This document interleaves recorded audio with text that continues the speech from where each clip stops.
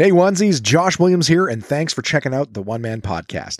There's now over 200 episodes and dozens of bonus interviews, all of which are available at Apple Podcasts, Spotify, YouTube, Google Podcasts, and many more. And you know what? If you don't have any of those apps, no big deal, because you can listen anytime at onemanpodcast.com. So be sure to subscribe because it's always free and there's a new episode out every Wednesday. And while you're at it, leave a review. It's a great way to help the podcast and it doesn't cost you a thing. Follow One Man Podcast on all the major socials and you'll get bonus content and pictures, fun stuff for yourself. And finally, if you have something that you want read on the show, send it to contact@onemanpodcast.com, because if you send it, I'll read it on an upcoming episode. Thanks so much for listening, and I hope you enjoy. What's up, everybody? This is DJ Demers. I'm K. Trevor Wilson. Hey, it's Krista Allen. Hi, this is Rick Mercier. What's up, guys? This is Paul Verzi, and you are listening to the One Man Podcast. Yeah!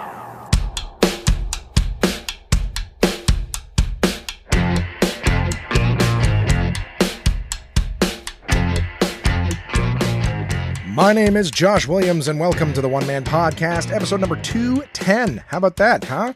For Wednesday, May 19th, 2021. How's it going, onesies? How are you guys doing this week? Oh, man, do I have some stuff to talk about. Not a ton in all fairness. I will just be telling you guys a little bit about what's been going on with me.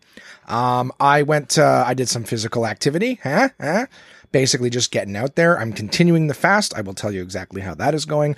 I'll give you guys my weigh in. I got a couple other things, some health, some mental health, all sorts of different things that I've been working on. I'll tell you guys about that. I've obviously spent more time watching some movies and things. I will tell you about those. Some experiences that I have. I have a gig. I may or may not have a gig. I'll tell you guys what I'm working on next, and just some regular how's about things with me. I guess if that's what you call them, I don't know. I'll let you know too, the top 5, of course, later on. A little reminder today on the podcast, it'll be top 5 things I felt strong about that a conversation or situation ultimately changed my mind on, of course. So I will let you guys know about those, and that'll be as the top 5 have been lately. It'll be a little wordy, so why don't I just get right into telling you guys. I'm going to give you an update on how my fasting is going. I started that about 2 weeks ago, a little over. I'm actually on day 16 today. And I was doing fasting from 1 p.m. until 7 p.m. So I was doing just like a 6-hour chunk. There was a few times that I had to up it to like 12. And even when I did, it would be like, 12:15, 12:30, 12:45. So I never ate right at noon, but there was times where basically I'd started an hour earlier, and there was a few times where I was like, I had to go over the 7 o'clock to 8. So a lot of people were telling me I should be doing 12 to 8 anyways. But, the funny thing is too, is that several times, I didn't even eat till like 2 o'clock. Like I'd be like hungry. In fact, I even found myself sleeping. You know what I mean? Like I was trying to get up earlier so that I, get a good start in my day and just be up different hours. I didn't want to be up all night. I was kind of like, it would be nice to get up when the sun comes up and kind of make the most of the day and feel that energy. And you know what I mean? Just getting myself into a better mind state versus like that depressive awake overnight kind of thing. Did I say overweight overnight? I think I said overnight. Anyways, point I'm getting at is, stuck to it. And lots of times I would get to, like I said, I was hungry in the morning. So I'd be up at like 6 o'clock and I'm like, okay, only 7 hours till I can eat. And I would, I'd be plowing through and kind of hungry, but I'm like, I can put it off. And then I would just find myself like my energy levels would get low. And if I didn't have anything pressing, I'd be like, you know what? I'll just grab like an hour long nap or an hour and a half, hopefully recharge. And then find myself like waking up at 12. And I'm like, oh, I had barely any time to go. So, basically I've just continued on. And then a few times I don't know if I mentioned this to you guys before, where like, I also had like afternoon little bouts of lack of energy. And, I would eat my meal, be finished like 2:30, 3 o'clock sometimes. I'm like, I'll just have a little nap and pass right the hell out and wake up at 7 o'clock and go, well, it's 7 o'clock, so can't eat anymore. You know what I mean? Shut myself down. So there was, just for what it's worth, even though I had that window, I'm just letting you guys know that I've been pretty goddamn good. I think one time I was having a beer and I wasn't working on it particularly hard. And then I just, I reached over one point and finished it. And I was like, oh fuck, it's 9:30. So I'm going to forgive myself for that. It wasn't intentional. I didn't look at the time and go, fuck it, I want it. There was lots of times where I'm like, hungry later on and like, I could just go for a snack and, what if I just, and I didn't. So I'm sticking to the rules. I am not, blatantly breaking my own rules. I am sticking my best to the 6-hour thing. I have gone well under, where I've only eaten for like a 3-4 hour period and what have you. So working really hard on maintaining my goals for that. I weighed in today at 306.6 pounds right before I started the podcast. So that's good news. I'm basically down 10 pounds from where I started 16 days ago. So how about that? That's a good start. And I've been eating not the greatest food. I'm not going to lie to you. I'm not going to pretend something, it's not like I'm eating kale salads or anything. I was still eating whatever I wanted. I was just eating lesser quantities because I would get full faster. And, I've been chugging these like bubblies, right? No calorie waters that I can get away with whatever time of day. But they do make me hiccup and burp. So I'm like, I haven't had anything in a while. My throat's a little dry. Chug, chug, chug. Now I'm going to be hiccuping and burping. I apologize. But yeah, fasting day 16. I went for a walk the other day. So I'm watching the time right now, guys. I've actually got a training for a gig this weekend. Again, a gig that I may or may not have. I'm an understudy, so I'm getting paid for standby. So I may or may not be doing something this weekend. That'll be something that I'll tell you about next week, I guess. But I went for, one of the things to do is I'm being more active. So I had a day last week where I was like, I'm going to walk to my mom's place. She's about a 30-minute walk. It was hot. It was nice out. I'm just like, get that exercise, get those steps in recorded on my watch. And I think the whole thing ended up being like 2 kilometers or 2.5 kilometers overall, which is great. It took me 30 minutes there. I just stayed, had a little shoot the shit with her. I think she offered me like a low fat or whatever, low calorie, like fudge bar. You know what I mean? Like a Fudgio or whatever. What do you call this? Fudgesicles. Except it was just like, it's like chocolate sorbet or whatever. Anyways, the dogs were all over me, so they pretty much got it. So that was like what I would have had. And then I walked home again, another 30, 40 minutes back. So it was good. I was just out there getting my heart rate up, feeling good, getting the exercise. I did that. I did some more stuff, but I'm actually just going to hiatus because I need to hit pause to get on this call here. But you guys won't even feel it. I just want to get this thing underway. I've been kind of banging out stuff all day and not really getting to the podcast. So I want to make sure that I have this for you guys on Wednesday, recording it on Tuesday as always. So I'm going to hit pause. I will be back to tell you guys tons of stuff. You won't even feel it. All right. And I'm back just like that. Easy peasy. You barely missed me. One of the other things I did too is I actually went for a walk with my mom. Like my mom's always wanting to walk and do things like that. So, okay. All right. We got the phones going off here. Hey, we're taking calls. What do we got going on here? 1 second. Okay. All right. Take another stab. Where's my goddamn pen? Okay. So, I've been active more, as I told you guys. I went for a walk. The other day, I was also like, my mom's like, hey, you want to come? She's always asking if I want to go for a walk with her and the dogs. And in all fairness, like it takes me a lot of motivation to get outside and get walking.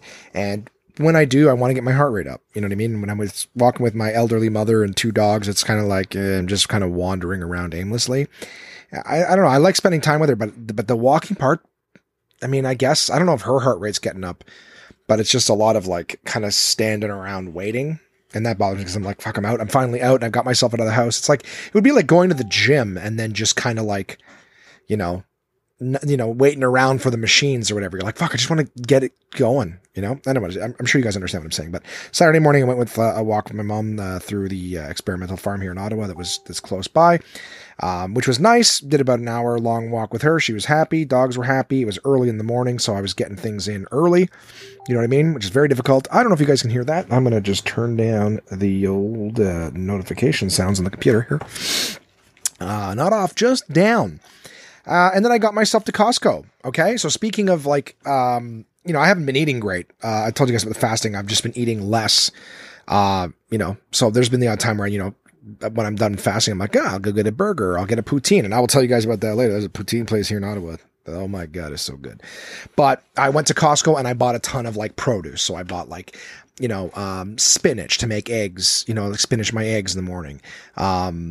I got avocados, I got asparagus, I got bananas, I got corn. Like I got a bunch of different things to just, eat more real food because this book I'm reading a book about fasting and it's just basically, even saying that like, it's not even so much about like which diet or whatever. It's just, it's better for your system in general to eat real food. And something it said was pretty straightforward. It's just like real food doesn't have nutritional information on it. You know what I mean? Like you're not picking up an avocado with the nutritional information on it. You're not getting this processed foods that require that information. You know what I mean? So, meat doesn't have the nutritional information on it. It's, it's a slice of meat. This is an apple. It's a fucking avocado. What do you want? Real food is just generally speaking better for you, right? So there you go. So I went to Costco, braved that. It was a little annoying too because, Josh, you're just bitching on your podcast. I'm not bitching. I'm just telling you what happened. I went to Costco and I ran into a bunch of people I haven't seen in a while, like the staff members and whatnot. They all know me pretty well there. I haven't been in a few weeks. Like I'm really kind of just, eating and using what I've got here at the house already, of which, I had an abundance. So used that up. And went to Costco, got my stuff, and I just noticed how like every single person that I talked to was like within one or two questions, like, so did you get your vaccine yet? And I guess that's like the new how's the weather, you know what I mean? And I don't know. I really don't like small talk now. You know what I mean? Like I know I can talk at length about nothing, but I don't know. There's a part of me that's just like small talk and over again, like the same recap 5 times in the store when I keep bumping into people that I know. It's just I don't know. It was nice to see them. It was nice to see everyone doing well. It was just kind of like, I'm so sick of answering, did I get the vaccine? No, did you get the vaccine? No. Which one did you get? Oh, and why did you go with that one instead of, you know what I mean? Like, I'm glad you're vaccinated. I'm glad you're going to be safe theoretically. Good for you. Be safe. Mazel tov, whatever you want to say. Good for you guys. Yeah. So basically this week, stuck with the fast, got out for a few walks, went out and got some better food to be, to be intaking. Already had some of the corn this week, which was delicious. Did some, some steak skewers. I've had phenomenal food this week. I've also had, some great Canadian poutineery. All right. And that stuff was fantastic. I broke my fast with that. I had, I don't know if I told you guys about it last week or whatever. I don't know exactly when it was, but like one of the days I was like, I gotta have, somebody recommended me the Sweet Montreal, which is basically a poutine with fucking Montreal smoked meat, pickles, and then like a sweet mustard on top. Fuck, it's good. I also had a day where it was like, just over the course of the week, I've tried these different varieties of this poutine. You guys go check it out. I've already, rather than saying, hey, hit me up and I'll put it in the Instagram. It's already there. During that meeting, I was like, I have shit to do. And while they were just reading policies and procedures at us, no, I wasn't paying attention. And it was like, don't drink on the job. Make sure we're not using it. I'm like, and post on Instagram. So you can take a look at the 2 dudes that hooked me up this week. They were all like, hey, man, we've seen you a few times. You're really liking this stuff. I'm like, yeah, I'm dedicating my first heart attack to you guys because it's going to kill me. But I've been loving these poutines. Instagram, One Man Podcast. Jump on there and take a look at the pictures of the poutine that I've tried this week. I've tried 4 different ones and they were all pretty spectacular. One of them was less spectacular than the others, but fuck, they were all good. They were all spectacular. Take a peek. You'll see the great poutineery. There's a few of them in Ottawa. So if you're in the Ottawa area, they got a bunch of them there. And I appreciate the gang there. I had one called the Wolf, one called the Sweet Montreal, one called the Quebecer, and one called Lebanese. So it was great. I'm going to avoid that place. I had fun, but back to reality, back to goals. And yeah, and I don't know if I mentioned this already. Yeah, 306, guys, 10 pens down in 2 weeks. I'm happy. I was plateauing for a little while there where I was pounding poutine back. So, I was not gaining. I just wasn't losing. Now I'm back to losing again. Happy man. So yeah, I also, booked a doctor's appointment. So some of the things that I had that were kind of troubling me and always in the back of my mind, I've got an appointment with my doctor. So we're going to get those figured out. I'm looking forward to that. That's just another thing this week I can be happy about. And I'll tell you more when I know more. And, I also started, therapy again. How about that? My first talk with the old doctor there, the old brain fixer upper. With people that I know and care about, all kind of like, interested in bettering themselves, some of them reaching out to therapists themselves, whatever. I'm like, you know what? Time I went back.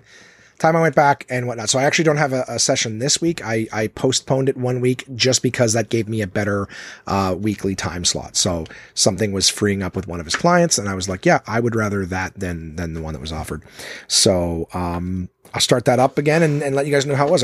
We did our 45-minute chat and just sort of, what am I looking for? What am I, why now and not, last month or next month? And it was cool. It was cool. It's good to see the doc again. Good to see the old head doctor there, the old brain massager. So I'm really excited about that, guys. I really am, because I still have a fuckload of problems that I want to work on. So excited about that. And speaking of shit that I want to work on, so I was telling you guys I might have I wrote it down here in my notes, and I might have a 5-day gig, and now I'm like the understudy for this thing where it's basically going to be just giving away free swag outside of a liquor store. But as it stands, I'm getting paid to be a standby, and I hope that everyone just shows up for the shifts, because money is tight during COVID, and all the pups on the call seem to really want to do it. So I get paid for that training to sit there and post on Instagram, and then I get paid to be on call, and knock on wood that they will not need me for said on call. So it'd be nice to just, make $100 to sit on a call. That would be phenomenal. I do want to go back to work, of course, but it's one of those things where, like, there was 5 days of it, and they were like, hey, would you be available for any of these days? And I was like, I'll take all 5 of them, because you train me and I get in the groove of doing a job. Like, I want to do it a few days. I want to make $500 for the weekend. I don't really want to have to learn how to do something, do it for one day and make like 80 or 90. You know what I mean? I'm sure you guys can understand what I'm saying. Why learn to do something and it's just a 1 day thing? You know what I mean? But hey, you take what you can get. I've done 1 day shit that's paid me like $200-300. I'll do that. But $20 an hour for something I'm going to do 1 day. I'm like, I'd rather, whatever. You know what? Maybe agree, maybe you don't. It's okay. I'm okay with that. I want to give a big shout out. So again, taking better care of myself. I'm kind of like motoring through this because I have somewhere, I got to go get some stuff this evening, and I'm going to run out of time if I do it this way. We're looking at 5 p.m. So I just want to make sure I get a chance to get deep into the top 5. It's been kind of an uneventful week in terms of just content to talk to you guys about. So like, it was good to go for a walk. It was good to hang out with my mom. My dad gave me a bathroom reader. Brett came into town, dropped off a bathroom reader. If you guys remember back then, it's very rare to find one that I don't have, but he brought me one in. I'm very, very happy for that. Got to just sort of have a coffee on my mom's back porch, chatting with my dad and my mom this morning. That was nice. There's really not it's not a whole shitload going on. It's really back to like, I'm reading, right? I'm spending some time reading this book about fasting and just making sure that I'm not going to hurt myself with what I'm doing. I'm making sure to take multivitamins every day. I'm drinking lots of water, everybody. So please, nobody be fearful of me. Actually, the more I do it, the less hungry I feel during the day, which is great. What else? The tennis elbow. This is a big one. Right here. Tennis elbow. I am still trying to fix it, right? I'm doing these little stretches and things that I found online, but I have a wonderful human being in my life whom I've never met. I've met through the magic of this podcast. I had mentioned that my friend Brent out in Calgary, was kind enough to actually take time out of his day to write up sort of like a little sort of exercise regime and what, some physio, techniques and things like that to actually expedite the healing process of this tennis elbow. And I can't even tell, over the moon for someone to take the time to do that. So grateful. Well, I'm coming down the stairs yesterday, and there's a package in the house with my name on it. And lo and behold, it's from Brent. And I was like, what is this? Open it up, guys. There's like a flex stick, like a physio flex stick for like, muscle strengthening for the arms and whatnot. And 3 like ice packs. Cause I was struggling with ice packs, just, filling cups in the fridge, and freezing them like little old, paper cups that I had from old Nespresso activations, right? Fill them with water, freeze them, and then kind of like rub them, the surface of it around on the little ligament muscle there. And it was a pain in the ass. It would melt. It was dripping everywhere. Well, Brent sends me 3 of these things, like 3 different ones, obviously so that I can interchange them, right? Because I got to do 20 minutes on, 20 minutes off, 20 minutes on, 20 minutes off. And of course, they kind of warm up. I don't want to say quickly. 20 minutes is plenty of time for what they've got, but you couldn't use the same one because it's kind of got to go back in and freeze again. Guy sends me 3 of them. What an amazing human being. I really can't say enough. I really can't say enough. The fact that somebody that I know from the podcast listened, cared enough to say, here's how you expedite the thing, and then to take the time, and not to mention the resources. These things are not light. So he shipped it, halfway across the country for me. I really can't express my gratitude. I really can't. It's amazing to me. It truly is. And I know that for some of us, that's just a basic kindness and it's in us, but there really isn't enough of that in the world. And yeah, I mean, I'm not choked up, but I was like, there was a huge smile on my face. It was so kind. Do you know what I mean? I don't know. I'm so grateful, so much so that I am declaring the first ever onesie of the month. And some of you might not like the term onesie, but Brent out in Calgary, owner of the Racket Network or Racket Network. I'm not sure if there's a "the" in front of it, but Brent is very first onesie of the month. This month in May, I have dealt with my tennis elbow bullshit and now. So not only do I get the workout, the physio regime, the excellent advice on how to treat it, but literally the tools that I need to expedite my healing process. You know what I mean? So that's it, guys. I'm posting it up on the socials and I'm declaring it here. May 2021 onesie, first ever inaugural onesie of the month is Brent J out in Calgary from the Racket Network. So grateful. So grateful, guys. And if you are in the area, that's the kind of person that you're supporting. So if you want to go to their storefront in Calgary or online, Racket Network, not a paid endorsement, just I can't tell you the gratitude. So yeah, I mean, that's like, if that's the kind of guy that's working at that place. You know what I mean? Just taking care of people. Brent, thank you so much. Truly cannot say thank you enough. Warms my heart. So unbelievably kind. I have friends and family members that listen to this. No one even called and said, hey, hey, is your arm, it sucks to hear about that. Is how like, nothing. They'll call me or text me if I'm wrong about something. So I really appreciate this kindness. And the rest of you, shame. No, I'm kidding. Onesie of the month. That's a new thing. So May 2021, it goes to you, my friend. Thank you so much. I'm going to post a little thing on the socials there, the little first certificate. But I really appreciate it. I really can't tell you enough. So, there you go, guys. 5 minutes of me not complaining about something. I got no reason to. Maybe that's what it was. Maybe that's what I should do is I should just bitch and complain about stuff. Maybe like, here's the solution. Shut up. I don't even care if that's the motive. That works for me. But thank you. So, I also learned this week, so I'm going to be doing some, interviews. I'm going to be actually guest, on a podcast myself, and, I will be having guests on the One Man Podcast. I read that book Belief that I was telling you guys about from Dark Helix. Oh God, please tell me I got that right. Dark Helix Press. Is it Dark Helix? Oh, I'm going to be so sad if I fuck that up. Where is it? Yes, it is Dark Helix. Okay, I got it right. Sorry, I would just feel incredibly ignorant. But yeah, the editor of Dark Helix and an editor of the book Belief. Now, of course, I believe there were multiple editors on that. But I was like, yeah, let's chat. Because, I mean, this person, and it's so funny, in email correspondence this week, it turns out that we have mutual people that we know here in Ottawa. I'm sure we'll talk about the podcast, but like married to someone I went to school with since I was a little kid. You know what I mean? Or sorry, I apologize. The brother of someone I went to school with. So like, I mean, I'm like, yes, I know them. Yes. Oh my God. We have so much in common already. And they were so cool to chat to. Like, I know that this conversation was going to be great. I was a little apprehensive because I'm like, okay, it's cultural and I'm an idiot and I don't even need help putting my foot in my mouth, but I'm like, this sounds like it's going to be fun. All right, let's do it. So I reviewed the book and then she listened to the podcast and I was like, oh, fuck. You're not supposed to listen to my podcast. I review it. Nobody involved ever hears my reviews. And not because I'm going to trash it, just because who the fuck am I to review anything? A high school dropout who can barely, who can't even pack burgers without giving himself tennis elbow. You know what I mean? Like, I'm like, why would you take my review to heart? She was like, your review is very honest. And I'm like, oh my God, I didn't know you heard that. If I had known anyone was going to listen to it, It's like, isn't that the point of the podcast?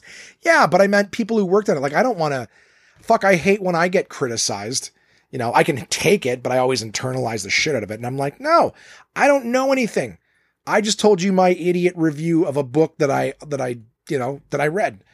But I don't know. I think it's great. I think you guys, this is going to be a very fun interview because I'm going to be able to ask questions of an editor, you know what I mean? And like kind of what goes into this. She's also a writer too. So I'm really looking forward to having her, but it made me kind of stop and go, okay, I'd better really be mindful of what I say on the podcast. Like, don't worry, I'm not going to clean it up anyway. I'm still going to be stupid, guys. Don't worry about that. But I just mean that I think it'll be interesting, to keep in mind that like, oh yeah, the stuff that you're reviewing, people worked on that, you know, and they were kind enough to send me the book. So again, I don't think I shit on it because I did enjoy it, but I was honest, right? I told you guys that I liked some of the stories and some of them ended abruptly. Some of them felt like a strong first act. You know, it was like, oh great, I'm right into it. Okay, I know the characters. And you turn the page and it's over. I'm like, oh fuck, okay. It's the cliffhanger. Do I gotta buy next month's book or whatever? Like, but we're gonna talk about that. We're going to talk about that. We're also going to talk about her and Dark Helix Press and some of the other stuff that she's worked on. So, you know what? Content from somebody way smarter than me. Can't wait. It's going to be a blast. So we've been coordinating that. But like I said, also keep in mind that I'm like, I better just keep in mind that, you know, if I review someone's book or their work, you know, they might hear it. So, I want to do a good job. It's funny because I don't want to kiss anyone's ass, but I want to make sure that I'm not being careless with my words because I don't want to hurt anybody. And we all work hard on shit. Fuck.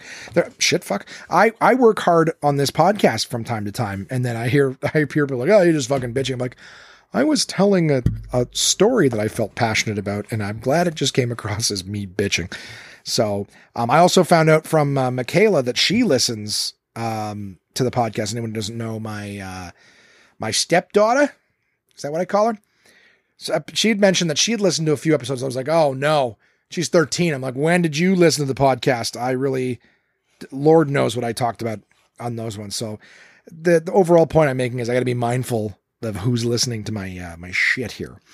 And speaking of books, I will say that the next book that I'm working on and reading is a book called Hype by Gabrielle Bluestone. And it's about like internet scammers, right? Like, she was the executive producer of the Fire Festival documentary on Netflix. So she's written about that. She's written about, I think there was like this woman who was like scamming people out of money because she said that they had this blood test that could tell you this, that, and the other. I don't remember. I remember seeing it on TV somewhere. Like there was something talking about this crazy woman. I think it was like a TED talk or one of those things about like being confident and scamming and just having like sociopathic, whatever. It was interesting to see. And they were like, oh yeah, we got this and we got that. And people were just giving the money. Oh my God, they got the fastest. Full of shit. So the whole book is just called Hype, and it's like about internet scammers. Why do we follow them? You know what I mean? Like why do they do it and why do we follow them? This kind of stuff. So I'm going to be reading that book and I'll give it a review soon. I've been in talks with the publishing company, or I believe the promotional department of said publishing company, to just try to, publicists. I think that's what I'm talking about. Publicists, to get an interview with Gabrielle as well. We'll see what happens. But I'm going to read the book first, see what I think. Maybe I'll hate the book. I don't want to. I love the documentary. I've already watched it twice. I watched it the day it came out a few years ago, and then I watched it again the day I found out about this book that I was getting. So I was like, oh, I want to watch that again. So yeah. So that's the next book that's coming up. I think I'm going to start telling you guys too. So just in the odd chance that, you know, you guys want to pick up a book and you're like, you know what, I'll read it too. I'll send in. You can compare my stupid review of it and your thoughts and whatnot. Yeah. And then what did I watch? I watched some stuff, guys. This is the last thing before we get to the top 5. I'm trying to bang this one out here, try to keep it under an hour because I've been going long lately. Especially since this top 5 is like kind of, it's going to be long. Fuck, I really hope it's not long. I watched some movies. I watched As Good as It Gets again. Probably one of the most, I don't want to say underrated because everyone loves it, but just when you're talking about like outstanding comedies, and it's like, it's kind of a romantic comedy, kind of not. You know, As Good as It Gets, Jack Nicholson, Greg Kinnear, Helen Hunt. Great fucking movie. So many classic lines, so many hilarious things. Yeah. I was dying laughing because I'd forgotten some of the great lines in that movie. Harold Ramis, the late Harold Ramis, is in there. Yeah, if you haven't seen As Good as It Gets, I believe I was watching it on Amazon Prime. But listen, you owe it to yourself if you've never seen that. Cuba Gooding Jr. also in that movie as well.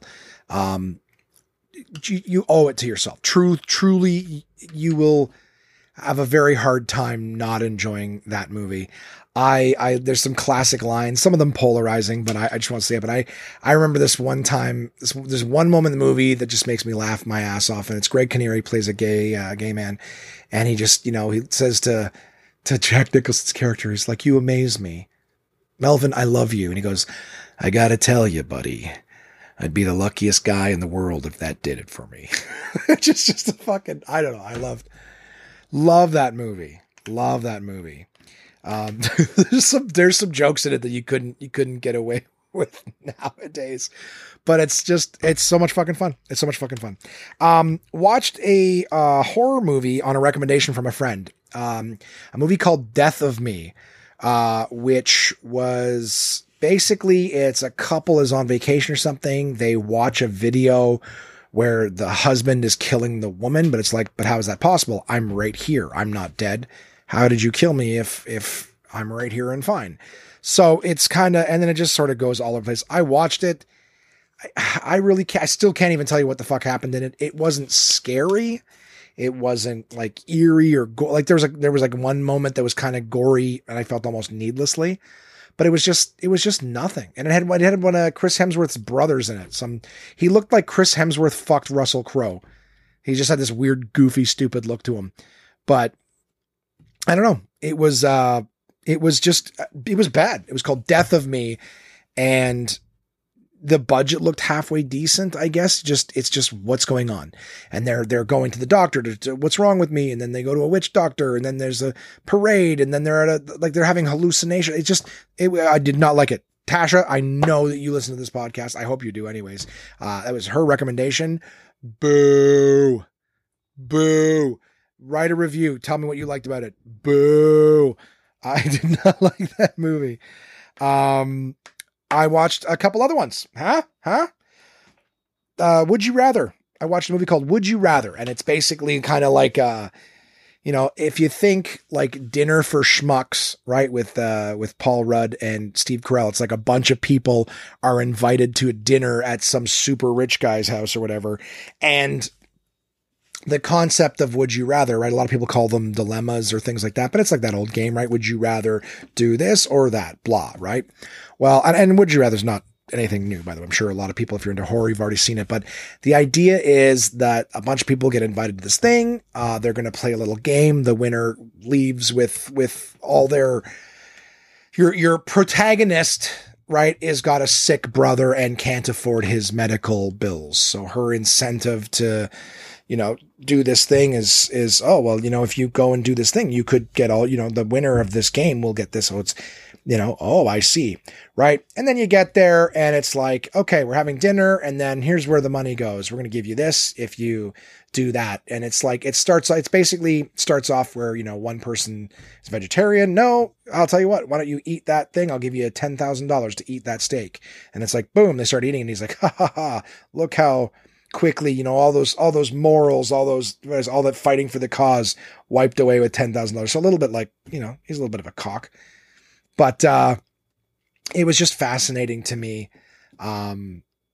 I liked the premise. I liked kind of how that cerebral shit. The only thing was that the Would You Rathers, rather than it being, I kind of felt like it was going to be a little bit like Truth or Dare style, where one person gets asked, would you rather do this and that? Okay, next. Hey, would you rather? It was like, it would be like a would you rather, and then it went around the whole table. So you're watching like over and over and over again, the same scenario, everyone picking it. And so because of the length of time it did that, I was a little disappointed by the variety of situations people were going to get put into. I think by the end of the movie, there was like 6 total. And, all the good horror movies and suspense movies, like it wasn't bad. It really wasn't bad. The only 2 people that were in the movie that were recognizable to me, 3 people recognizable to me. There was the guy who played Darnell and My Name is Earl, Crabman. There's the guy who played Ricky from Trailer Park Boys, Rob Wells. And then there was the guy who played Kevin McAllister's father. Who's Kevin McAllister? Some of you know. Kevin from Home Alone. So he played the father in Home Alone, which was the 80s, early 90s. So I haven't seen that guy in anything in a while. In fact, I had to sit there and go, who the fuck do I know that guy? He was the dad in something. So yeah, that was interesting. I didn't mind it. Like it was well done. My only disappointment was that there wasn't more variety. It was like a Saw movie if there was like 3 traps in it. You know what I mean? You're like, I get it, but that's not, a slasher movie where he kills 2 people the whole movie. You're like, there should have been more carnage. But decent. Again, like it wasn't bad. It wasn't, the guy who played the rich dude was, he was not eccentric. I don't think pretentious either. Like when guys speak super regal and very articulately, oh no, it was you who decided to accept our challenge this evening, blah, blah, blah, blah. Like it wasn't just that he was British. It was just over the top, excessive syllables, multisyllabic words. You know what I mean? So he just didn't talk like a regular person. He talked like fucking some Shakespearean actor. So, but it wasn't over the top. A lot of times in the case when they do that, it's over the top. This was very believable. I believe a thank you is in order for blah, blah, blah. It's just, yeah, whatever. It was good. Would you rather? All right. Take a peek at Would You Rather. Let me know. Am I wrong? Am I asking for too much? And then finally, I watched a movie, just finished it this morning, called The Platform. So, Platform, interesting premise. Someone was telling me about it, saying that it's like think of this like tower, right? It's like, I mean, who knows if the tower starts underground or not, but it's basically just level after level after level. And it's like prison. All right. So like you're on a floor, concrete room, concrete box. In the middle of the room is a square/rectangular shaped hole. And that hole proceeds down through every hole. So you can look up and see that hole. You can look down and see the holes. And there's just floor upon floor people. There's 2 people per floor, right? And you'll see there's times where people are like looking up at the hole and yelling at the guys next to them, above them, or yelling down to the people below. And the premise of the movie is that at the very top is a I guess it's like a floating platform of food. It's like basically a giant, just think of basically like a giant concrete dinner table, banquet table that just lowers down through these holes. And the whole idea is that the table's filled every day and there's food on it, right? It's filled with food every day. And then it starts at level 1, right? And then the people in level 1 get to eat, and then it lowers down to number 2, and those people get to eat. So by the time it gets down to like level 40, the table's been kind of ravaged, but it's, there's still some food there. And then, as the movie goes on, they're kind of like, how low does it go? And the idea is every single month, the premise, every single month of this sentence or experiment or whatever the fuck it is, these people every month they get swapped to a different floor. So you don't know what floor you're going to end up on. So some people have had really good experiences being near the top and awful experiences where they were like starving for a month because by the time I got down to their 132nd floor, there was like no food left. Right. And over the course of the movie, it's just like, how deep is this place? And they're like, I've been as deep as blah, blah, blah. You know what I mean? So like they're talking to different people. A lot of stuff goes on. It is an incredible premise. And to the point where like at first I'm like, okay, so like how are they going to make a whole movie out of like a table that, just comes down and feeds people or whatever? You know what I mean?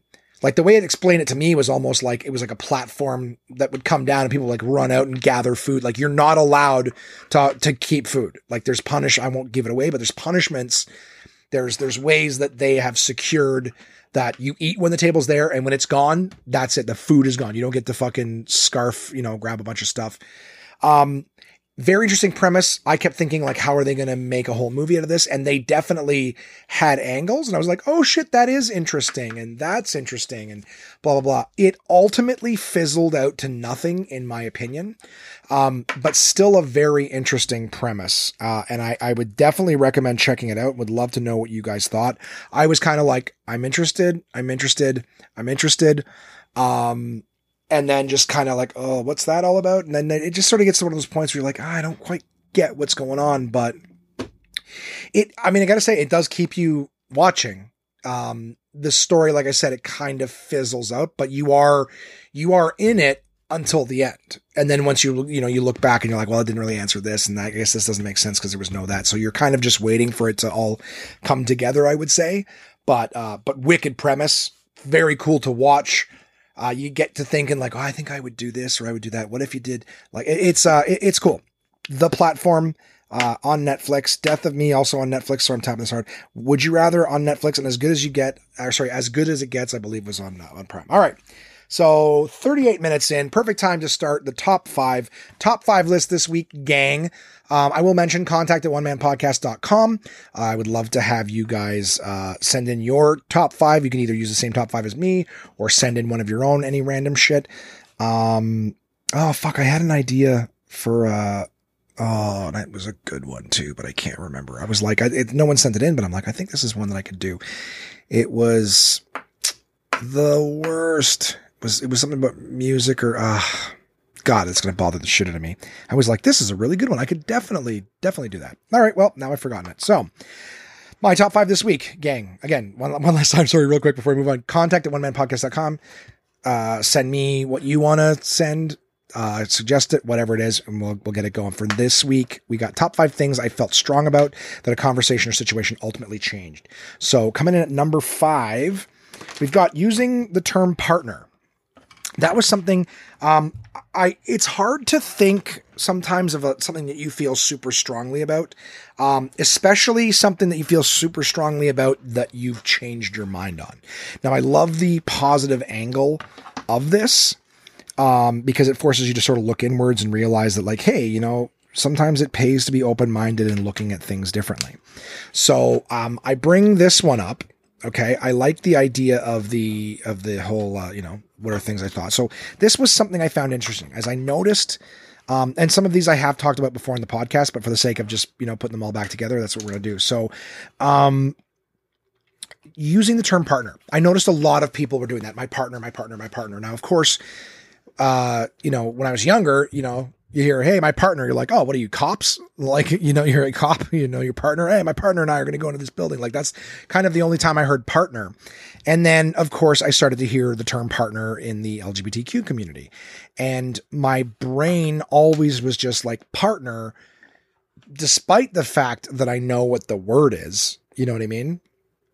And what it means, it was just used predominantly in like a gay or lesbian relationship. So I was like, okay, partner just automatically means, well, that's what I thought. I'm not saying I'm right, but I was just like, okay. So again, it's not like I feel strongly, but you shouldn't use her. Nothing like that. I'm just saying this is what I thought. And it was my understanding. So I guess this is not one necessarily that I feel strong about, but it was just a strong understanding. When someone's like, oh, my partner, it was like, okay, same sex. That's what I thought. And I remember one night, I was at Absolute Comedy, and I was talking to someone, and they just kept saying, my partner. It was a female. And she's like, yeah, my partner this, my partner that, never really gave anything. And then she's like, yeah, he's da da da. And I was like, oh, he's your boyfriend. Yeah. And then I was asking, cause like she had said partner several times. These were younger people. So it was, I believe, university students or maybe just slightly older. And I just remember asking them, I go, is there any,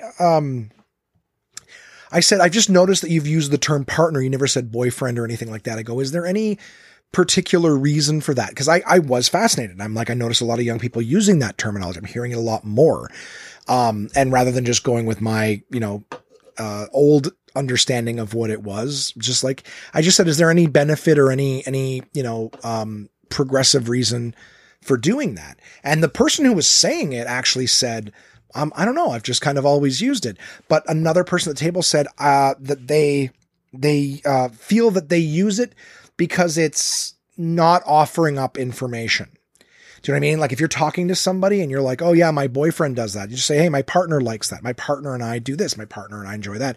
And so it's not about necessarily LGBTQ or whatever, but the idea is that by saying partner, cause that was the thing, right? Is like, if you told me, hey, my partner, I immediately assumed same-sex relationship, but it's not that. So, well, I mean, maybe it was, but all I'm saying is that when you say my partner, it's a great way of letting someone know that you're in a relationship without outing your sexual orientation. You know what I mean? So if you say, hey, my boyfriend, well, now I know you're straight. You might be, you might be bi or pan or whatever it is, but just for the most part, it does feel like you're offering up some information about your sexuality. So when you say partner, you're not hurting anybody. You're not saying you can't say boyfriend or whatever, but just know that like, when they explain, I'm like, well, it's kind of like, it's not necessarily a privacy thing, but it's just saying like, I don't need to offer you up that information. I can say my partner, and gender/sex are not involved in it.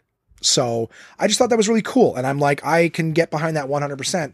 And so that conversation, just in its innocence or whatever, just the curiosity being like, oh, I wonder why, do you mind if I ask why you're using that terminology? Because like I said, I understood to be same sex. And when she said boyfriend, I go, well, it's clearly not.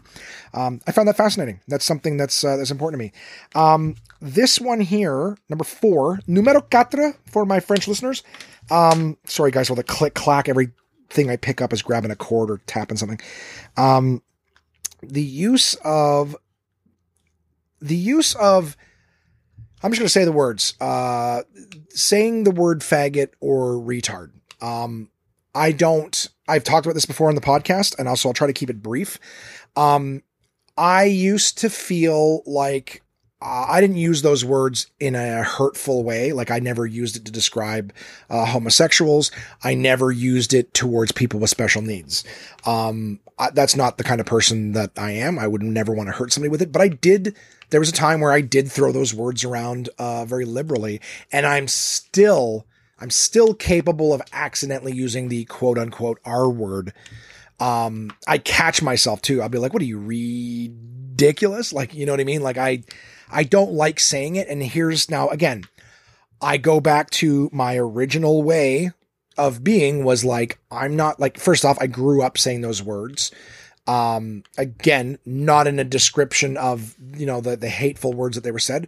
I'm not justifying it. I'm just saying these were words that were in my vocabulary as a male raised in the 80s, 90s. Like, yeah, I had shit words in my vocabulary. But the thing was, like, if I ever said them, it was kind of like, I'm not using it against these people or whatever, you know what I mean? Like, I'm not using it against the people, whatever. It's just like a throwaway thing.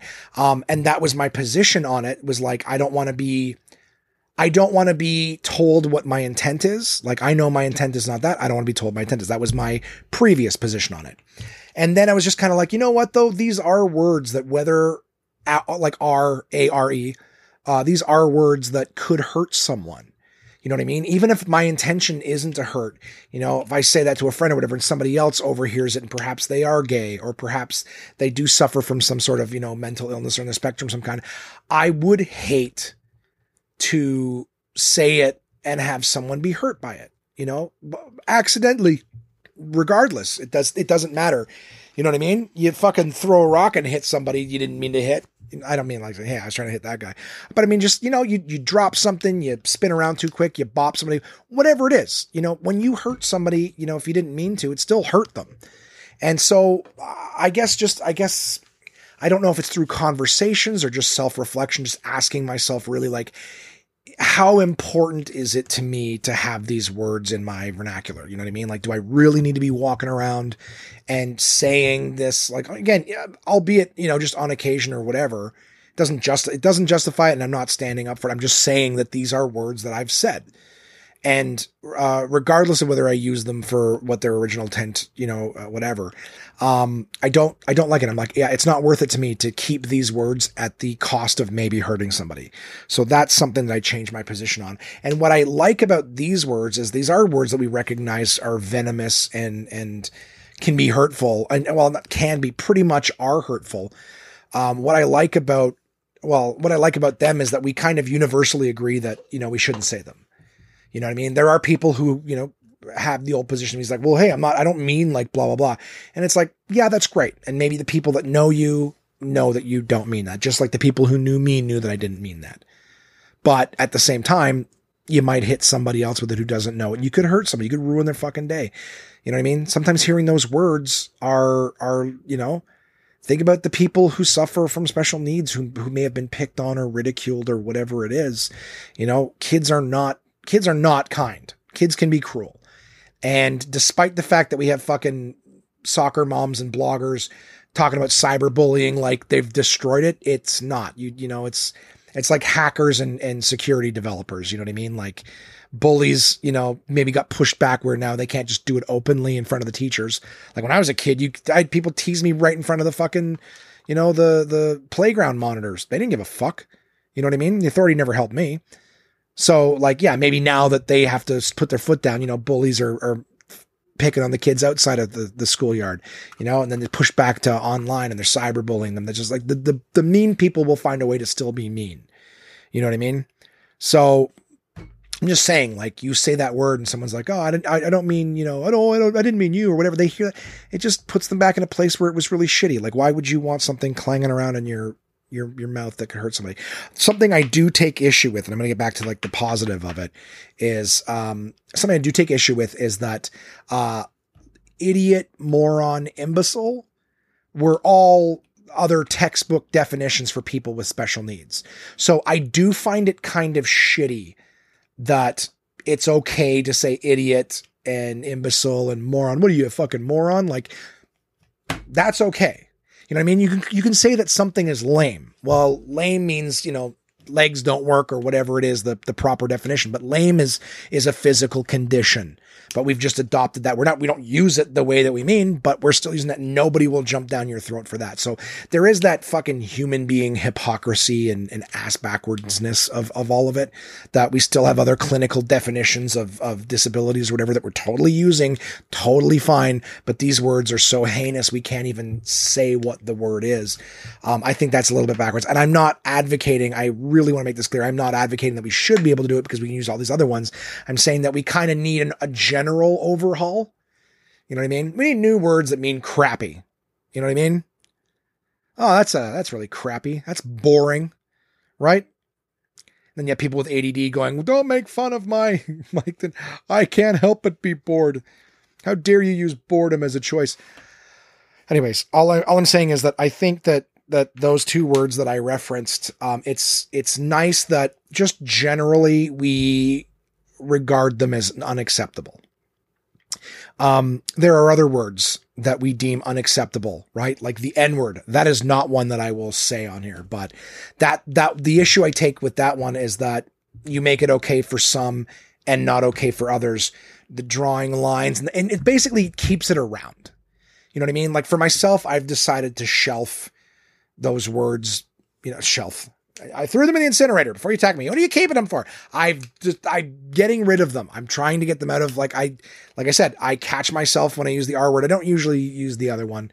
Again, it's just kind of hateful. You use it even if you're not using, well, Jesus Christ. I think you use them both as an insult. You know what I mean? Like I've never, oh, you're such an F word. You know what I mean?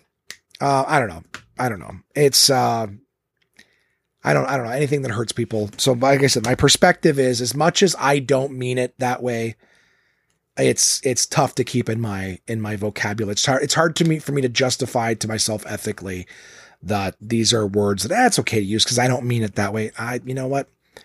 Throw the N-word around and make that argument and see if it's accepted. But like I said, my issue with the N-word is that you keep it around. You're keeping it alive. It would be nice to just either destroy it, or what I loved about the 90s hip hop culture is that they took the word and they made it a term of endearment. You know what I mean? And I'm like, that's great. Take something horrible and turn it into good. You know what I mean? That is people taking plastic bottles and making plant pots out of them. And you know what I mean? Like if you take something that's shitty, now that's not on the same price. I can't wait for 10 years from now if I have some sort of success. And this conversation right now is like, he said that saying the N-word in a positive is the same as taking plastic. I'm just saying there's things in this world where you take a negative and you make it a positive. And I'm like, that's great.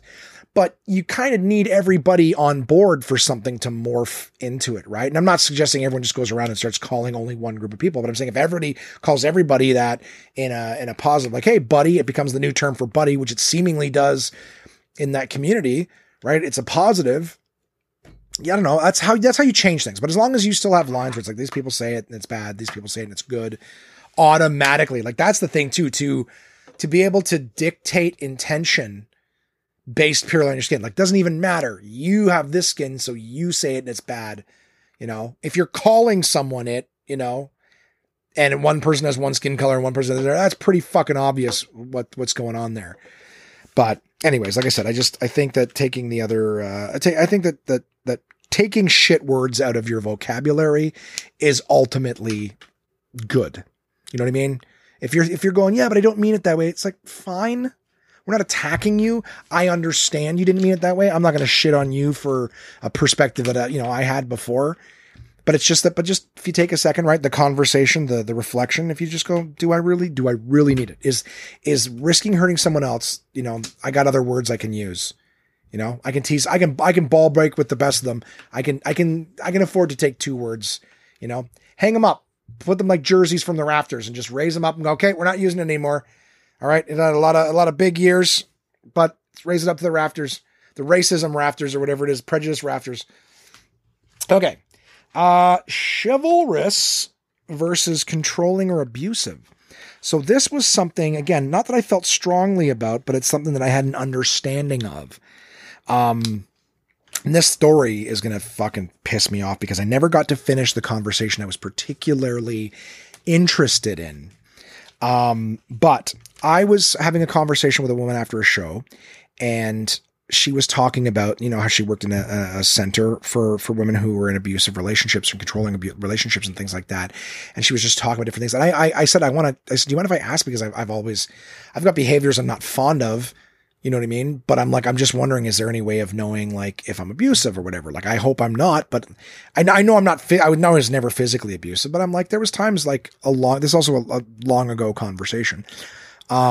I remember just being like, oh, I wonder if I have any, you know, maybe verbally abusive or emotionally abusive tendencies, you know? So I asked because I just, you know, I don't know. Part of growing is like holding yourself up to like, hey, do I have narcissistic tendencies? Do I have insecurities? Do I have codependency? Do I have, you know, attachment issues? Do I have abusive issues? Like, what the fuck is wrong with me?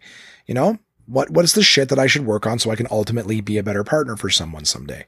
Ah, so cute. Anyways, I remember asking this woman, I said like, I remember like, oh, I remember saying like, I like to think of myself as like old fashioned or chivalrous. You know what I mean? Like pick the lady up, pay for dinner, da da da da. And she's like, there is nice chivalry out there, but chivalry can very quickly become controlling or abusive. Like depends on the person. Not every person is chivalrous, but sometimes, controlling or abusive behavior, starts off looking like chivalry. And I was like, interesting. Well, tell me like what about it? She's like, well, for example, you might be like, hey, let me take you out for dinner Friday night, you know? And then the next time it's like, hey, let me take you out for dinner Friday night. I'm going to pick you up at 7, you know? And then like, hey, we're going to pick you up at 7, you know, Friday night and wear that red dress that I like, you know? And then I'm going to pick you up. We're going to go to this restaurant and you're going to order this meal.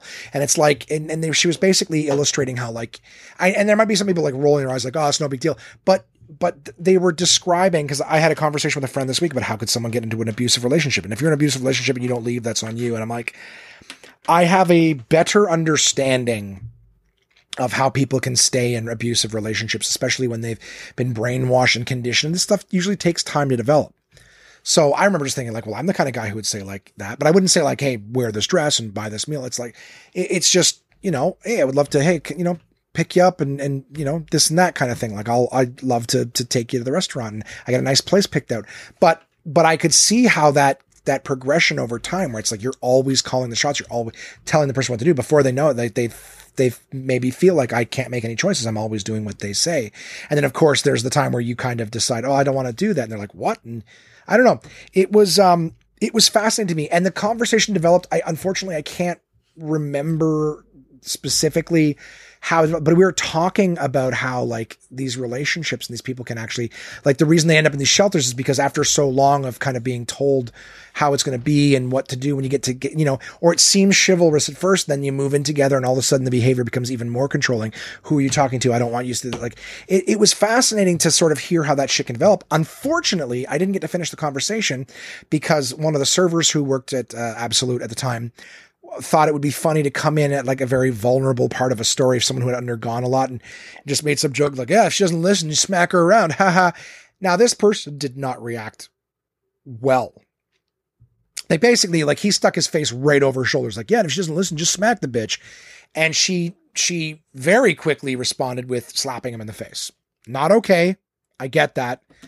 But the server was right away like, you're out, get out, like done. And that was it. Kicked her out of the club and that was it. So I was like, I didn't want to chase this person. I'm like, wait, I want to know more about abuse and everything. Let me follow you. Like it was frustrating, you know, obviously she shouldn't have slapped him in the face, but at the same time, like when someone has basically been saying for like the last 20 minutes that they're, a grief counselor for people who've undergone like these traumas and stuff like that. His joke, like, I don't know. I feel like he could have been like, okay, maybe I had that coming. Can't happen. I don't know. I'm just disappointed that I didn't get to understand more. That was an opportunity for me to sort of learn more. I mean, obviously I can read books and shit on it, but it was interesting to be able to actually ask someone questions versus just, I'm going to read what the book tells me or, what the video or the website or whatever. I found that interesting, and it did sort of change my mind, because I remember thinking, like my friend who I spoke to this week, it's like, oh, if you get in an abusive relationship, like you can leave. That's on you if you stay. And I understood from that conversation that I had, from just what they were talking about, the progression and different questions I was asking, is how, yeah, like when you get isolated from the people that care about you and more like controlled and stuff like that, you can have this sense of like, I don't know what to do. I don't know how to leave. You know what I mean? They've convinced me that like, this is the best that I can do. And, that they're really a good person. All sorts of fucked up, brainwashing and mind control and stuff like that can happen and influence your behavior. So for me, the change was just like, oh, and yeah, like I could totally see how, again, the chivalry part where I'm just being nice. I'm picking you up. I'm taking you to the, nice restaurant, all this. And it's just like, yeah, but where does my say come in? Where do I get to be part of this? I don't know. It was fascinating and definitely changed my mind. Number 2, a big one. It was number 1 on my list for a while, and then I had to put number 1. I had to put number 1 where it belonged. So this is number 2, guys. A big thing, and this was one I felt strongly about, and in classic, and I gotta say former, because I'm not even this adamant about anything anymore. But I did not want to be a parent. I did not want to be a parent. And this one specifically is why I had to ask if it's instead of just calling it a conversation that changed my mind, I had to ask for it to be a situation, because I knew this was the first one that came to mind, when my friend submitted this list. I did not want to be a parent. I thought that, hey, like you find someone, you want to spend time with them, and a kid is not that it's bad, but it's just a responsibility that makes a lot of things in life ultimately more difficult. And I remember having conversations with my friends, my best friends, who are still my friends now, who are all parents now. All of the people that I'm thinking of right now are parents now. And I just remember conversations with them. I remember one specifically where, Red, good friend of mine, has co-hosted this podcast with me one time. We were early 20s, I believe. And we were all at, having beers, and Red had said, and Red, I hope you don't mind me saying this, but it was a perspective at the time. Obviously more people are going to everyone at the time sided with you and not me, but I get to talk about my thoughts at the time, who I was. Red was like, oh yeah, I need to have a kid by the time I'm 30. And I was like, need. I think I gravitated towards the end. I'm like, what do you mean you need to have a kid? And it's like, yeah, I know I need it. Like, I know that that's something like I need in my life. And I was being way too, focused on the textbook definition of it. But I was like, so you don't need to have a kid. You need food, water, shelter. You don't need to have a kid. You want to have a kid. But anyways, this was just like a classic argument with me where I was like, I was trying, and I had people, I'm going to call Mika out on this too. My buddy Mika's like, no, you gotta have a kid, someone to teach things to and to play ball with and to just have that. I'm like, want. It's strong wants. There's no problem with wanting it, but everyone's like, you need to. The human race, this is how. I'm like, the human race isn't going anywhere. We're not in danger. You having a kid, you don't need. Like, anyways, it was. I still understand what my point was, and I felt a little bummed out that no one understood what I was saying. I was fascinated by people's understanding for the need. I wasn't like, why would you want to have a kid? So that was kind of me sometimes, is that people thought, they hear something different. My fascination was, why does this feel like such a need? It's a strong want. I get it. There's nothing wrong with it. It sounds great. Just, it's not a need.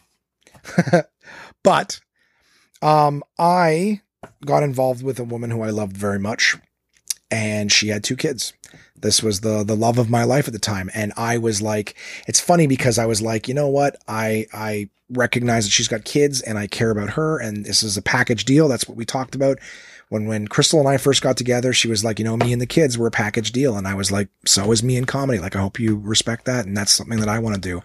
And it was just funny, not even funny. It was just, what an incredible experience. We moved in together very quick, and I was a part of these kids' lives every single day. I got to see, I believe they were 2 and 4 when we got together, and it was just I got to see what it was like to be a parent. I got to be cool and like admired, not because I was a stand-up comedian or anything like that. I was admired because I was just Josh. You know what I mean? And I could tell you guys stories up and down about like how cool the parenting experience was. And despite the fact that Crystal and I were on and off, like I love this, because I will tell you this right now. I remember my barber telling me early on when we got together, and this was like when I was just learning how to be around them and not being like an idiot. You know what I mean?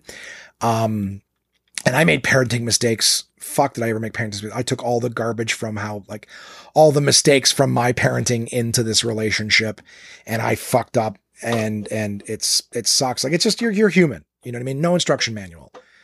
But I just remember my barber saying to me very early on in the relationship, I was thinking like it feels gross to say now because of how much I love these kids, but it felt like at times, like I'm going to learn to like them. You know what I mean? Like, we're going to get along. It's going to be like, kind of like, okay, like, you know, this is the package deal, but I don't know much about, you know, whatever. I don't hate kids, but I don't love kids. I fucking love kids now. You know what I mean? It's just cool to see how they think and the level of creativity, the human mind without lumps of shame and guilt and all that shit that we these horrible stigmas that we pay forward to our children. Don't do that. Don't dance like that. People are going to think you're crazy. Don't do that. Don't do that. Don't do this. Don't do that. Don't say that. Don't wear that. No, don't do this. Shh, don't say that. People are going to, all that horrible shit. You're not doing your kids a favor by making them feel self-conscious. You know, you got a kid who wants to put on a tutu and go to school. Let him. If he's happy, build up his self-confidence, right? You know, you're literally being the first bully by telling him, you know, you can't wear that. People are going to think you're weird or whatever. Yeah. Like, okay. I mean, we got told that kind of shit when we were kids. Or some people had supportive parents and they don't waste their time listening to a fucking comedian bitching about life. Anyways, I had so many great experiences that I got to a point pretty quickly. You know what I mean? You know, we were together for like 10 years and it wasn't even a question where I was like, you know, if I get into another relationship, like definitely having kids is on the table. I would love to be a dad, and I think I would make an okay dad. For me, it wouldn't be so much about like making sure my kids have the same beliefs as me. It's more just like being there for them, helping them build up their confidence. And then when they have questions, making it so that they want to come to me and use me as a sounding board. And I'll do everything I can to get the right answers. I love seeing Brody and Michaela and the you know, 16 and 13 year olds that they are now so much. They're pretty fucking awesome people. I mean, Crystal is she is an amazing mother. One of the best moms I've ever seen. Like they're great kids. They're really great kids. And I'm so grateful that I got to be a part of their life and got to have those experiences. It's funny now because my friends' kids are now the ages that Brody and Michaela are. So it'll be a point where I can actually start to relate to what they've got going on and whatnot, because I wasn't there for the diaper changing, you know, learning words. Like they could talk a little bit, you know, obviously Brody infinitely more being 4, but it was just, you know, I can communicate with them.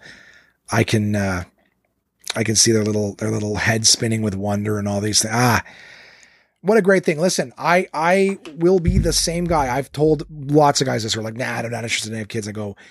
I go, it's awesome. And I go, listen, you're just saying you're not really interested in having kids. You don't want kids. I'm like, you should have heard how fucking vocal.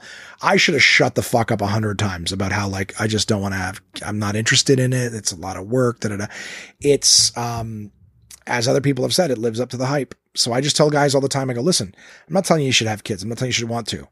I go, I had the experience, you know, and it changed my mind. It changed my perspective on it. Loved it. And like any other parent can tell you, like, there's times where you're just like, oh, you drive me fucking crazy. But the good times and everything are so worth it. So worth it. The being able to be there for somebody. Yeah. Just to the responsibility of just being like, I'm this person's caretaker and they trust me to help make sense of the world for them. It's great, guys. Yeah. Being a parent, hardest job in the world, psychologically, maybe sometimes physically. I'm not going to give you some Oprah speech where it's the hardest job in the whole world. You know, it's difficult at times. It's taxing. It keeps you going, but there's harder.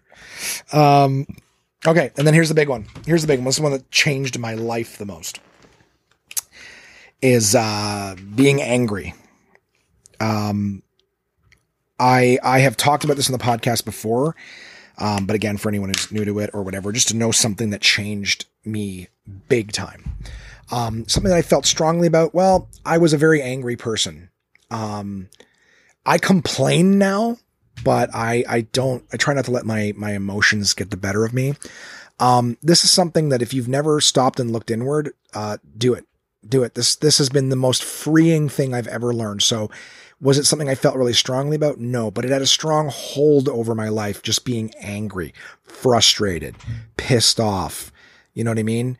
And I just, I'm not mad about this. I'm just pissed off. The world's, fucking trying to fuck me over, and all these different just anger emotions. And I remember I was working at Domino's Pizza, within the last decade. I don't remember exactly. And I would say it was sometime probably 2014 was when this conversation was had, maybe 2015. But I remember I had gone on 3 deliveries to like the farthest point away from our store, which burning my own gas and everything like that, stuck in rush hour traffic, stop and go, get there. And then the person didn't pay me. You know what I mean? Something like, college students ordering $50 of the pizza, but I'm sorry, I'm a student. I can't afford to tip. It's like, really? But you can afford to drop $50 on one meal. You know what I mean? Like, that's the anger shit that I was feeling. Like, don't blow smoke up my ass. Just be like, yo, no tip for you because I'm a cocksucker. That's what it was. So I do about 3 of these in a row where I'm just getting fucked. We called it stiffed in the business, and not like, oh, I didn't get a tip. Like they gave me $1. It's like nothing. I got absolutely nothing. So like, I would have made more money if I just stood here against the wall instead of paying my own gas to go get nothing. So these came back and I was in a mood. I was like, what the fuck are these people's problems? Just angry. I was angry, not fun to be around. No question. You know what I mean? Like I vent angrily in a comedic way. Sometimes I can make people laugh with my anger, but at the same time, sometimes I'm just fucking angry and there's nothing funny about it. You want to talk complaining, legitimate complaints and negative and not nice to be around. Not gonna, sugarcoat it. And my colleague, Dee Dee was like, she's like, anger is a secondary emotion. Those were the words that she said. The first words I remember was it the first words out of her mouth? I don't know, but it's the first words I remember hearing out of her mouth. And I was like, what do you mean? And she's like, well, it's a secondary emotion in the sense that you don't just get angry. And I go, okay. She's like, anger is secondary to fear. So you feel fear and anger is a result of fear. And so I'm like, well, what do you like, you've got my attention. So she's like, well, for example, if you're driving in traffic, right? And somebody cuts you off and you're like, watch where you're fucking going. She's like, in that moment, you were probably afraid that you were going to get hurt. You were afraid that, your car was going to get damaged. Like there was a concern that led to that anger, that provoked that anger. And I immediately understood what she meant. Now, part of me, and this is the exact same response I had that everybody else has when I share the same piece of insight with them, right? Which is really just psychology. Is my thought was, well, there's got to be times where I get angry and I'm not always afraid. Do you know what I mean? But I started to try to pick situations where you would get angry and then going, okay, well, what could I be afraid of in that instance? And it was funny because you can explore it and go, oh, like, well, in this case, maybe it's this, or in this case, maybe it's that. And it's like, sometimes when I tell people this, they think that I'm saying that like when you are angry, it means you're terrified. It's not exactly what it means. It means that you're concerned. Like you can have a small concern leads to a small frustration. You know what I mean? Like the anger isn't, it's a fight or flight response to fear. You know what I mean? Only the fears in our lives now is like, so I looked at it. The fears in our lives now, a lot of them are mental. Like, how am I going to pay my bills? That's a fear. I'm afraid I'm not going to be able to pay my bills. So the reason you heard me sort of sidestep what I was saying is that like in that moment, I was like, well, why am I angry right now? What am I afraid of? And I'm like, well, I'm probably afraid that I'm wasting my time. I'm probably afraid that I'm not going to make enough money to pay the things I need to pay. I'm afraid I'm working a job I don't like and it's not even going to be worthwhile. You know what I mean? And then when you recognize those fears, you're like, well, if you're afraid you're wasting your time or you're afraid you're not going to make enough money, then that gives you something to work on.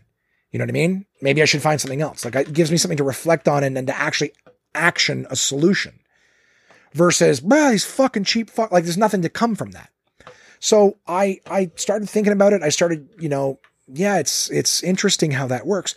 And it really helps for me because it became a tool that I started to employ right away, which is, okay, if I feel angry, I'm afraid.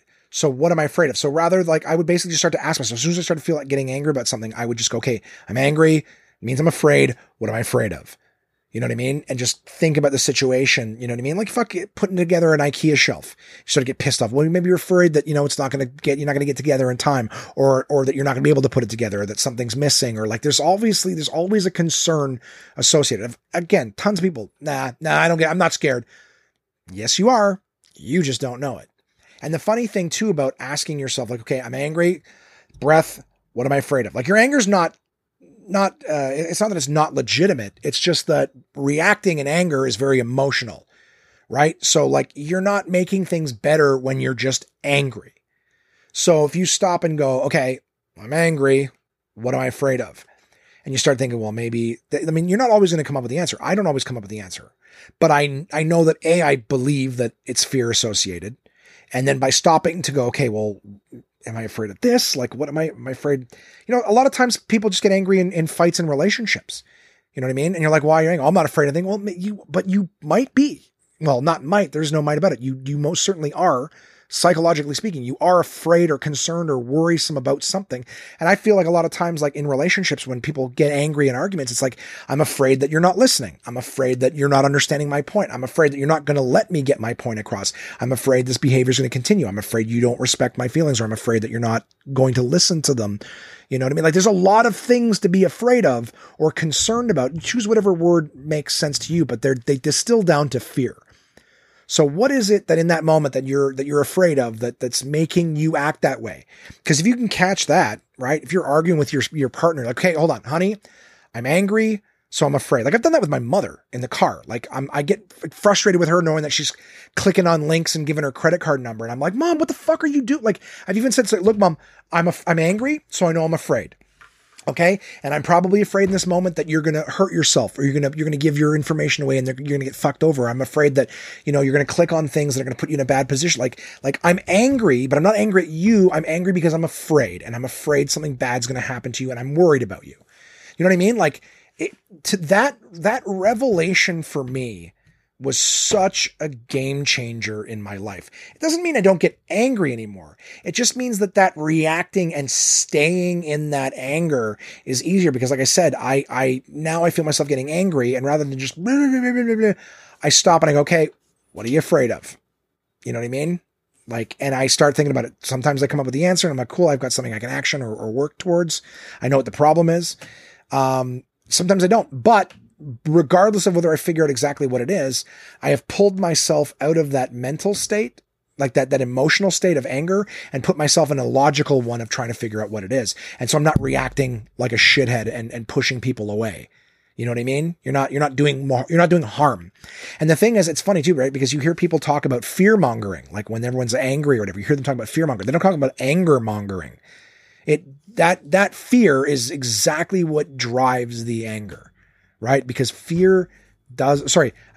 anger is a secondary emotion to fear. It is not a standalone. Fear can stand alone. You can be afraid and not be angry, right? But the anger is a fight or flight response to fear. You get angry to be hostile. The only thing is that, like, we're cavemen, lizard brain kind of shit, where it's like, I'm afraid. Well, the only fears are you're not a caveman worried about how you're going to pay the cave rent next month, and now you're angry and flipping out. It's like your fear is run, big cat, eat Biff, or whatever the fuck.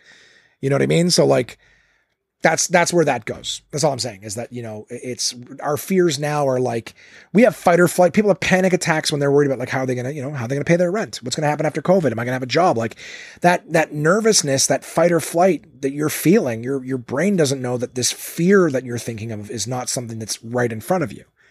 You're having the fight or flight response. I don't know if I've mentioned this in the podcast before, but that's why you feel sick when you get scared.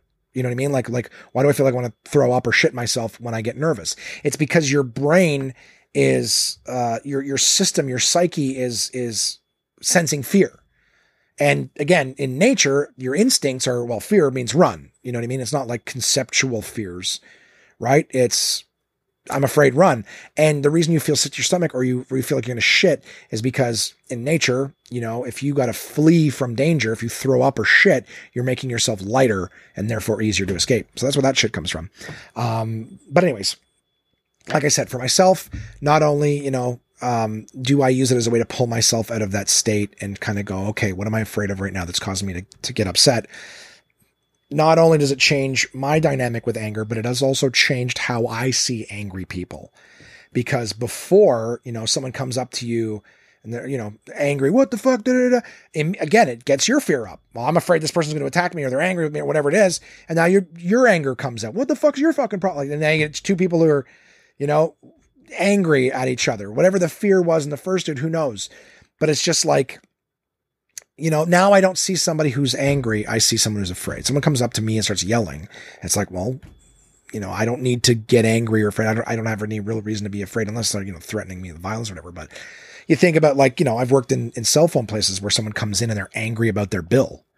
You know what I mean? Well, they're probably afraid that they're going to get charged for something that they didn't use, or they're afraid that, you know, they're getting fucked over. They're afraid that they can't, you know, trust whatever its services, like whatever the fuck it is, right? Or they're afraid that they're not going to get this fixed, right? But if you look at somebody who's angry and you go, they're afraid, and you try to empathize, okay, well, what could they be afraid of in this situation? You know, you're not going to walk up to someone who's fucking furious and be like, hey man, what are you afraid of? You might get punched in the face. Hey, you guys hear that? That is I have 1 hour left to eat. I have done, sorry, of course there's shitloads of messages on my phone. I've set up alarms and everything like that to make sure that, you know, I get a 1 hour warning, right? There's no point in setting an alarm that says can't eat anymore if I lost track of time, right? So you need one hour, and then I got another alarm that's like, put down, pencils down, forks down, fatty. Put down the fork. You are out of time for today, monsieur. Anyways, so getting back to that, yeah, like I said, you don't want to approach somebody who's fucking furious and be like, hey, what are you afraid of? That would be a terrible thing. But, you know, in just taking a second, like, that's the thing too. Like, I've actually, you know, been past nightclubs and stuff, you know, driving past, waiting at a red light. Some young guy's outside screaming at his girlfriend. What the fuck were you talking to that guy for? You know, don't fucking blah, blah. It's like, you're like, oh, buddy, you're just doing more harm than good. And you know exactly what's his fear. Well, obviously he's afraid of his girlfriend's going to go talk to that guy. They leave him, whatever. Like, sometimes it's like just taking that second to go, I wonder what he's afraid of. It's fucking obvious. You know, you see two people fucking screaming at each other and you're like, I bet you care about each other, but both of you are so afraid of something right now, but you're letting your anger just push each other apart. Oh, it's sad, guys.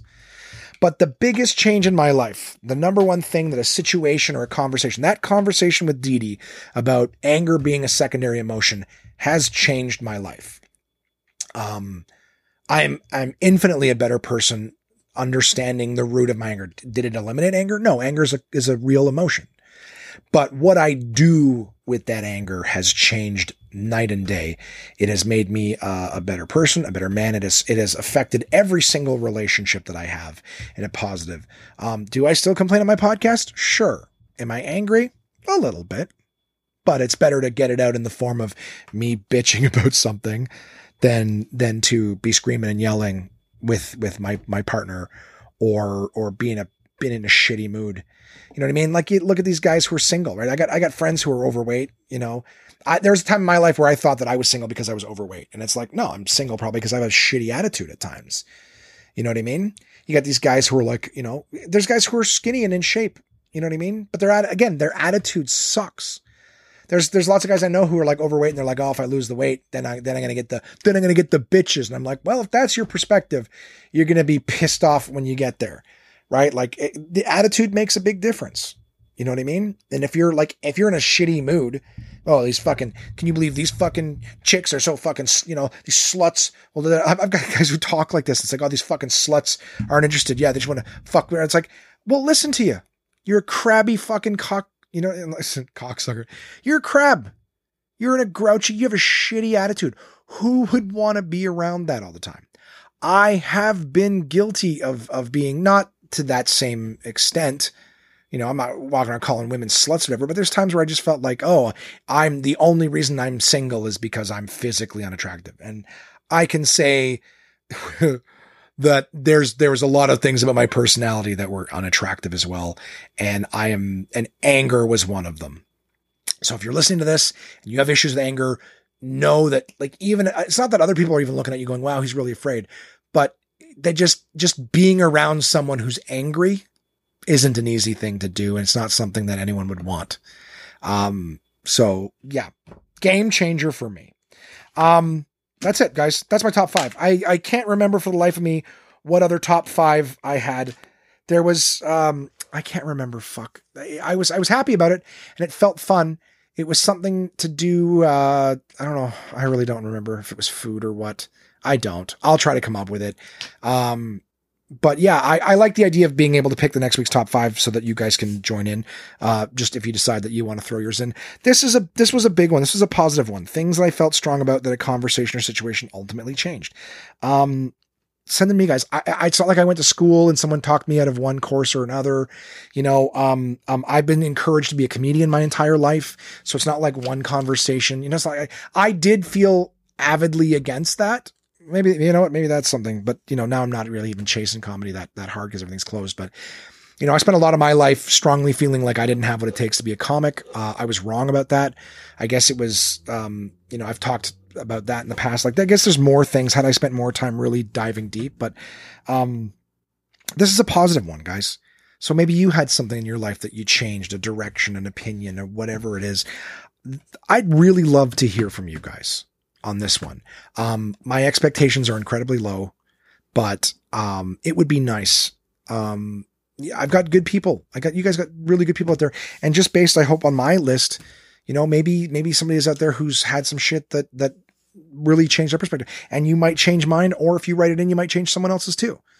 You know what I mean? So, I'm hoping that some of the shit that I talked about maybe gave you guys a little bit of a different appreciation. That would mean a lot to me, but you know, maybe it didn't. Maybe it's just a little bit more of the story that is me. But, having said that, contact at onemanpodcast.com. No matter what you send in, I will read it. If you want to tell me I'm an idiot, if I said something offensive, whatever it is, I'm never going to give you guys shit for something I learned yesterday. I've talked with people about that. It's like, as much as I'm learning stuff, like I can't turn around like, oh my God, how do you not know this? It's like, we're all just learning at our own pace. I'm 38 years old, still learning really important lessons. I was in my 30s before I learned any of these things. So, if you're still struggling with shit, just remember to forgive yourself. The answers could come. There's a saying I love that's when the student is ready, the master appears. And what that means to me is that a lot of us are not in a position in our lives where we're willing, you know, where we're not ready to learn. I've talked to some young pups about the anger, and they just, no, I get angry and I'm not scared. And they're just not ready to hear it. You know what I mean? And that's what that saying to me means, is sometimes you get to a point in your life where you're like, I'm open to this. I'm open to maybe making a change or whatever. And then it's like, you know, the quote unquote, the master appears. Not that it's one person. It's just that the universe, it's there. This information was always there. You just weren't ready to hear it. So as soon as you're open to the idea that maybe I can take a different perspective on this, or maybe I can think differently, it's like, bam, it's all right there. It was always there. But you know, hey, when the student is ready, the master appears. I feel that wholeheartedly. And even some of these big growth things, there's new things in my life all the time that I still, you know, hey, I feel strongly about this, but I might be just one conversation away from feeling differently about it. So, I hope you guys have the best fucking week ever. Send me whatever you want or don't. One more shout out to Onesie of the Month, Brent in Calgary, Racket Network, for sending me what I need to expedite my, the healing of my tennis elbow. Really can't thank you enough. What a great human being. That's it for this week, guys. I appreciate you being here with me, and I look forward to talking to you again soon. The world is a vampire sent to drain secret destroyers, hold you up to the flames. And what do I get for my pain? Betrayed desires and a piece of the game.